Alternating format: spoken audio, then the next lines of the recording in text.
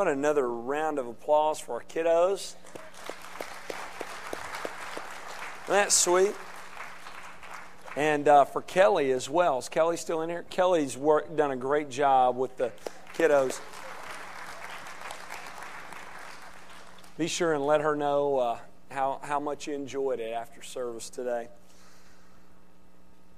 I know I've asked a question like this already in this series, but I have to ask it one last time. When you think of Christmas, what often comes into your head? Maybe it's this here. A Christmas tree, right? Or how about this? It's kind of hard to avoid this guy this time of year, right? What about this? Good food with friends and family. Or how about this, kids? Gifts under the tree as y'all are going out. Y'all are thinking about that, right? Yeah. Any of you picture one or a few of those things? It's kind of hard not to, right? Really. But let me ask you this. How many of you, when you hear the word Christmas, think about this? Or this? Or even this? No, my guess is that when you see a crown of thorns or the nails from crucifixion or the cross, there is a holiday that comes to mind, right? But it's not Christmas. When you see these images, you think of Easter, don't you? But like I've said time and time again in this series, and time again, year after year at Christmas, folks, when we think of Christmas, the cross should be on our minds. Should be on our minds. The story of Christmas is a gospel-centered story. The message of Christmas is a gospel-saturated message, isn't it? We're going to especially see that in our passage for today. If you have your Bibles, turn to Luke chapter 2. Today we are ending our Christmas series in Luke, entitled Luke's Christmas Story.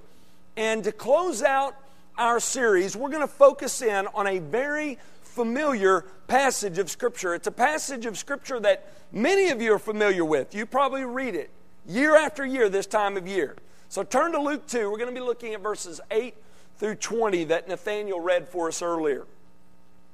This story is the well-known story of the shepherds and the angels. And though many of you have read this story too many times to count, I want you to notice here that though the shepherds and the angels, they are the central characters in this passage in Luke chapter 2 is all about the gospel of the Lord Jesus Christ. In fact, this passage is as gospel-centered a passage as you'll find in your Bibles. Notice here that there are three things we learn in this passage about the gospel. First, we learn that sinners are the recipients of the gospel. Sinners are the recipients of the gospel. Look at verses 8 and 9 of Luke 2. And in the same region, there were shepherds out in the field, keeping watch over their flock by night. And an angel of the Lord appeared to them. And the glory of the Lord shone round them. And they were filled with great fear. And I would be as well. I'd be scared. How about you? So according to this verse, who are the beneficiaries of the gospel? According to this passage, who benefit from Christ coming to earth? Luke tells us it's sinners like you and me. Now some of you are thinking, how on earth did you get that from this verse here? You're probably thinking to yourself, the only people mentioned in this verse is this good group of godly shepherds, right? We often view shepherds in this way, don't we? We often view them in a positive light because that's the way they're portrayed in the Scriptures. I mean, notice how they're shown here. We see that God shows favor on them, and He makes this announcement to them, and they favorably receive the message, And they're also some of the first witnesses to and for the Lord Jesus. Also remember in our study through John, Jesus referred to himself as a shepherd, didn't he? In John chapter 10, verse 14, Jesus said, I am the good shepherd. One of the most familiar chapters in all the Bible. We learn the Lord is our shepherd, right? Shepherds are often shown in a positive light in the Scriptures, but let me tell you, that was not the view of those who lived in the first century. Truth is, shepherds did not have a good reputation at all at this time, in this day, in the first century. They were not held in high esteem. They were despised. They were seen as unclean. They were viewed as liars and thieves. Many were guilty of stealing sheep from other folds. Their reputation was so bad, folks, that their testimony was not even permissible in a court of law. Also, because they continually came in contact with injured and dead animals, many in the Jewish community viewed them as being ceremonially unclean. And because they were out in the fields all the time watching the sheep, many of them were disconnected from temple worship. They were viewed by many as being lowlifes, scum, trash. Though that's the case, notice here, God sends His angels to them. He makes this great announcement of the coming of His Son to these sinful shepherds. He has His gospel proclaimed from on high by His holy angels to a group of low-down, dirty, and wicked sinners. And Luke, by making mention of this story, is revealing something very important to us here about God and His gospel. Luke clearly shows us here with this story that God has sent His Son to save sinners. Folks, that's the reason Christ came. And this truth is repeated time and time again in God's Word. Jesus came for sinners like these shepherds. Jesus came for sinners like you and me. Jesus even said this of Himself, did He not? In 3 of 4 gospel accounts, He says that the reason He has come is to call sinners to repentance. Jesus said, I've come for those who know they need me. I've come for people who are fallen. I've come for sinners in need of salvation. I've come for people like these shepherds who many of you view as being despised. I've come from the dirty and the sinful, for those you consider to be low down and wicked. Jesus came for sinners. Sinners are the recipients of the gospel. Now be honest with me for a moment. How many of y'all think about this at Christmas time? When you gather around the table to eat a nice Christmas dinner, you think about this? No. Though we can't help but think about Christmas trees, the big guy in the red suit and presents under the tree. Many of us don't think about the fact around Christmas time that we're sinners in need of salvation. Yet we are. Christmas is all about that. It's a reminder to us of that. Christmas should remind us that salvation is needed and that salvation has been provided for sinners like you and me in the person and through the work of the Lord Jesus Christ. So that's the first thing we learn here in this passage about the gospel. We learn sinners are the recipients of the gospel. Second thing we learn is Christ is the message of the gospel. Look at verses 10 through 14. And the angel said to them, Fear not, for behold, I bring you good news of great joy that will be for all the people. For unto you is born this day in the city of David a Savior, who is Christ the Lord. And this will be a sign for you. You will find a baby wrapped in swaddling cloths and lying in a manger. And suddenly there was with the angel a multitude of the heavenly host, praising God and saying, Glory to God in the highest, and on earth peace among those with whom He is pleased. How awesome would that have been to be there and witness that? In this passage, the angels preach Christ on a hillside to these low-down, wicked sinners. How about that? In verse 10, one of the angels makes the announcement that he is bringing the gospel to them. You know what the word gospel means? It means good news.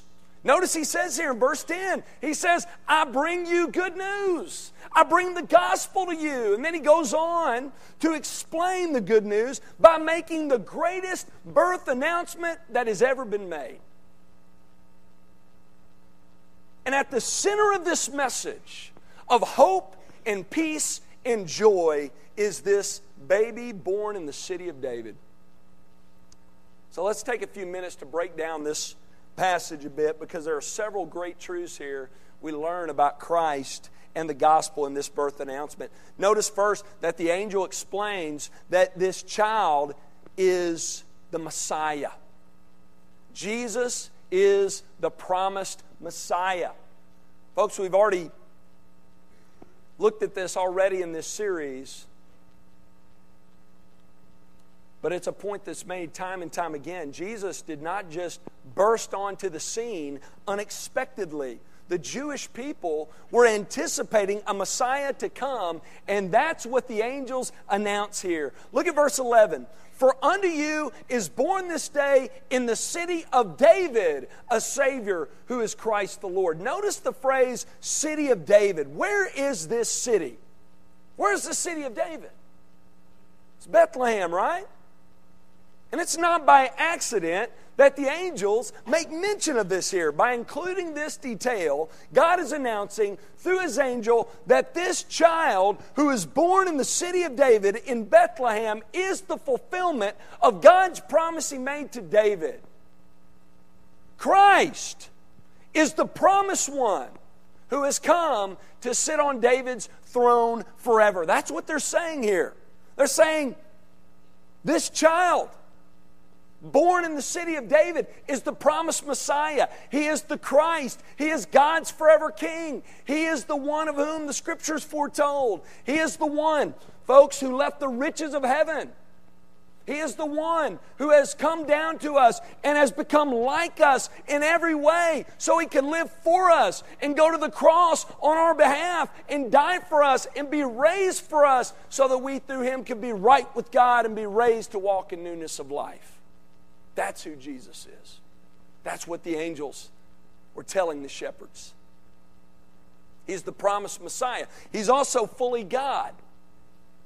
The angels say at the end of verse 11 that this child born in Bethlehem is the Lord.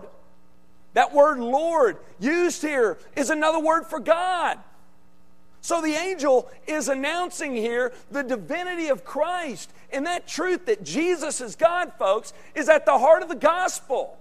Because only a righteous and holy and infinite and eternal God has the power to take away sins, past, present, and future, in an eternal way, forever. Not only that, not only is Jesus fully God, the angel also announces He's fully man. Look at verse 12. And this will be a sign for you. You'll find a baby wrapped in swaddling cloths and lying in a manger. Notice here that this Savior, who is the promised Messiah, who is fully God, is also fully man. In verse 12, we learn that He is identified with us in every way. As I said last week, folks, Christ took an immeasurable step down for us by becoming one of us. And in verse 12, it really captures the great lengths God has gone through to save sinners. Look how far He has condescended down. He became a helpless child. He became a little cooing and gooing baby. Why? The multitude of angels, they tell us why. In verses 13 through 14, look at it.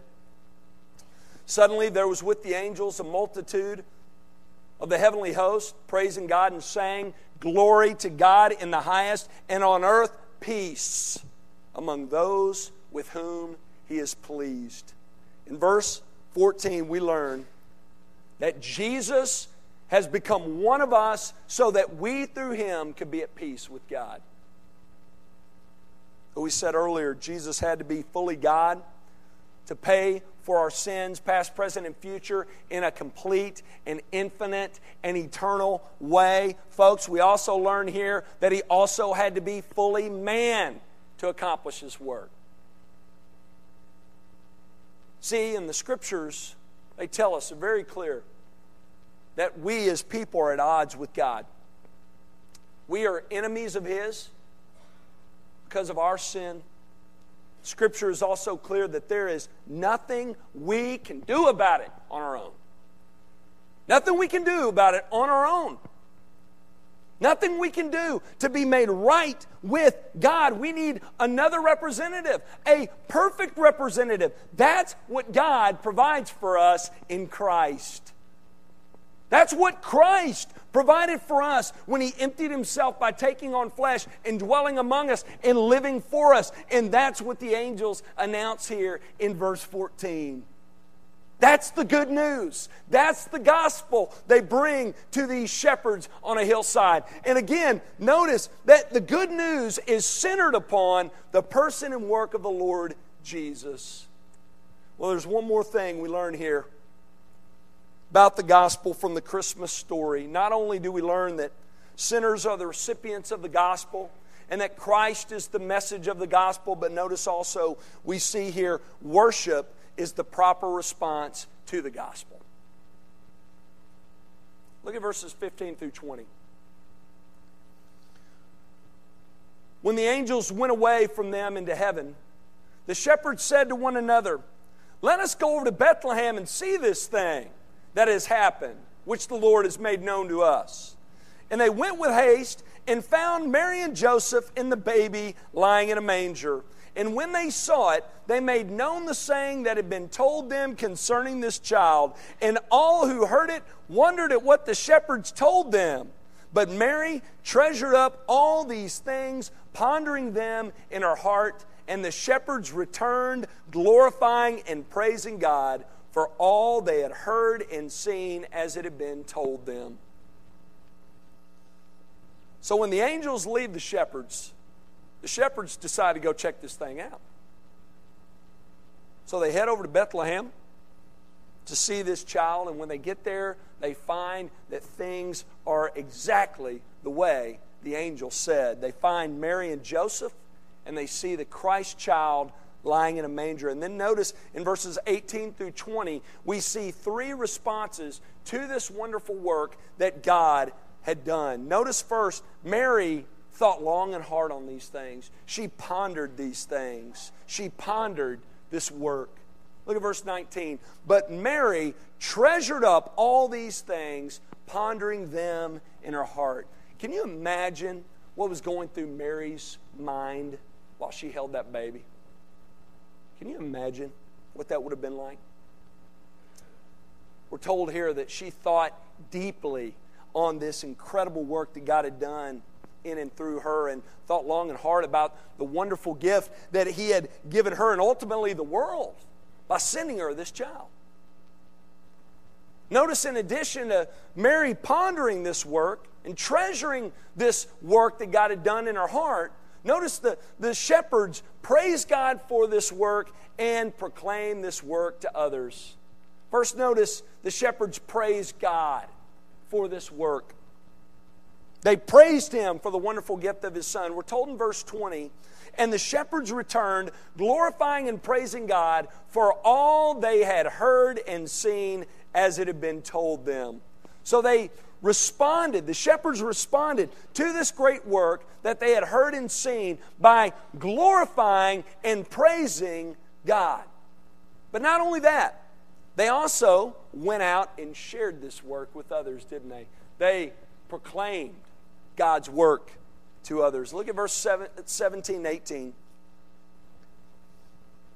And when they saw it, they made known the saying that had been told them concerning this child. And all who heard it wondered at what the shepherds told them. So notice in this passage, you have a great description of what worship is. You have Mary pondering, and you have the shepherds praising and proclaiming. That's worship. One of my favorite definitions of worship is by author and scholar Donald Whitney. He defines it as this: worship is focusing on and responding to God. That's what worship is. Worship is focusing on and responding to God. For worship to take place, we must first focus on the things that God has done for us. We must focus on and think long and hard about and study who He is and what He's done for us. But we're also to respond to these truths properly. We're to respond in praise, and we're to respond in proclamation.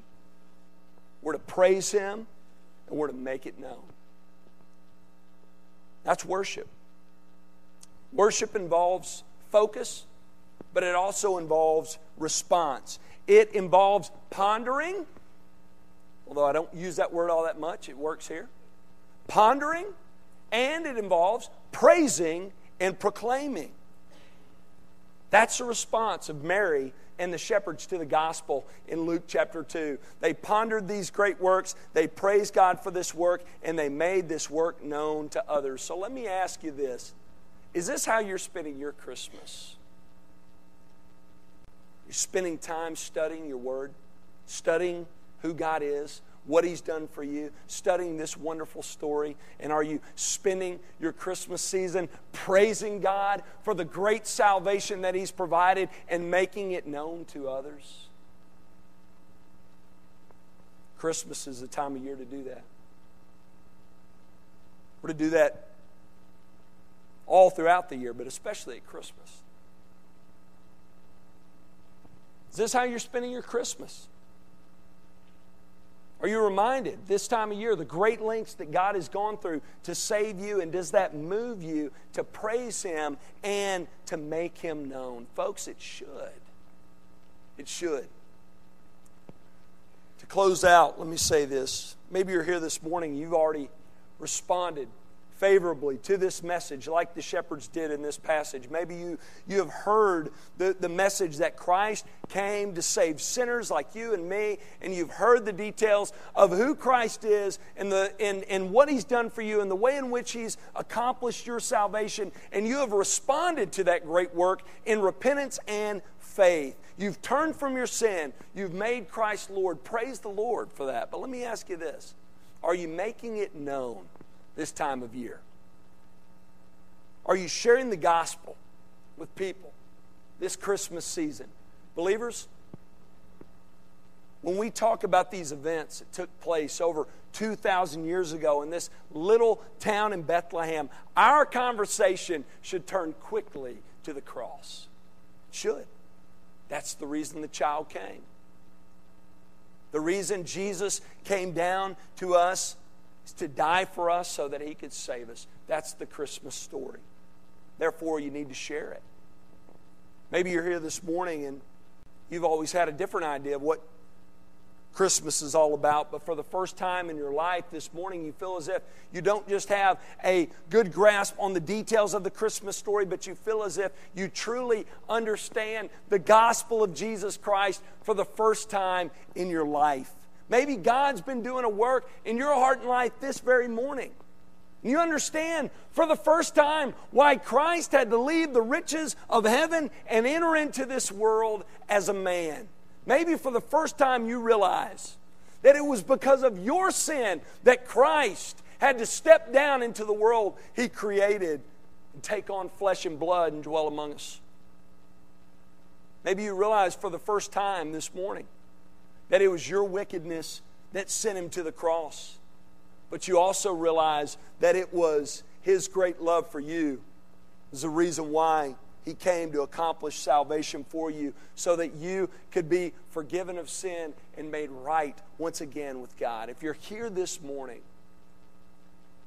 you've come to this realization, I urge you right here and right now today at this very moment to respond like the shepherds do in this story. Believe and receive this work that Christ has done on your behalf. Believe in it. Receive Him, Jesus, as your Lord and Savior. Turn from your sinfulness. Trust in Him alone for your salvation. Let's pray.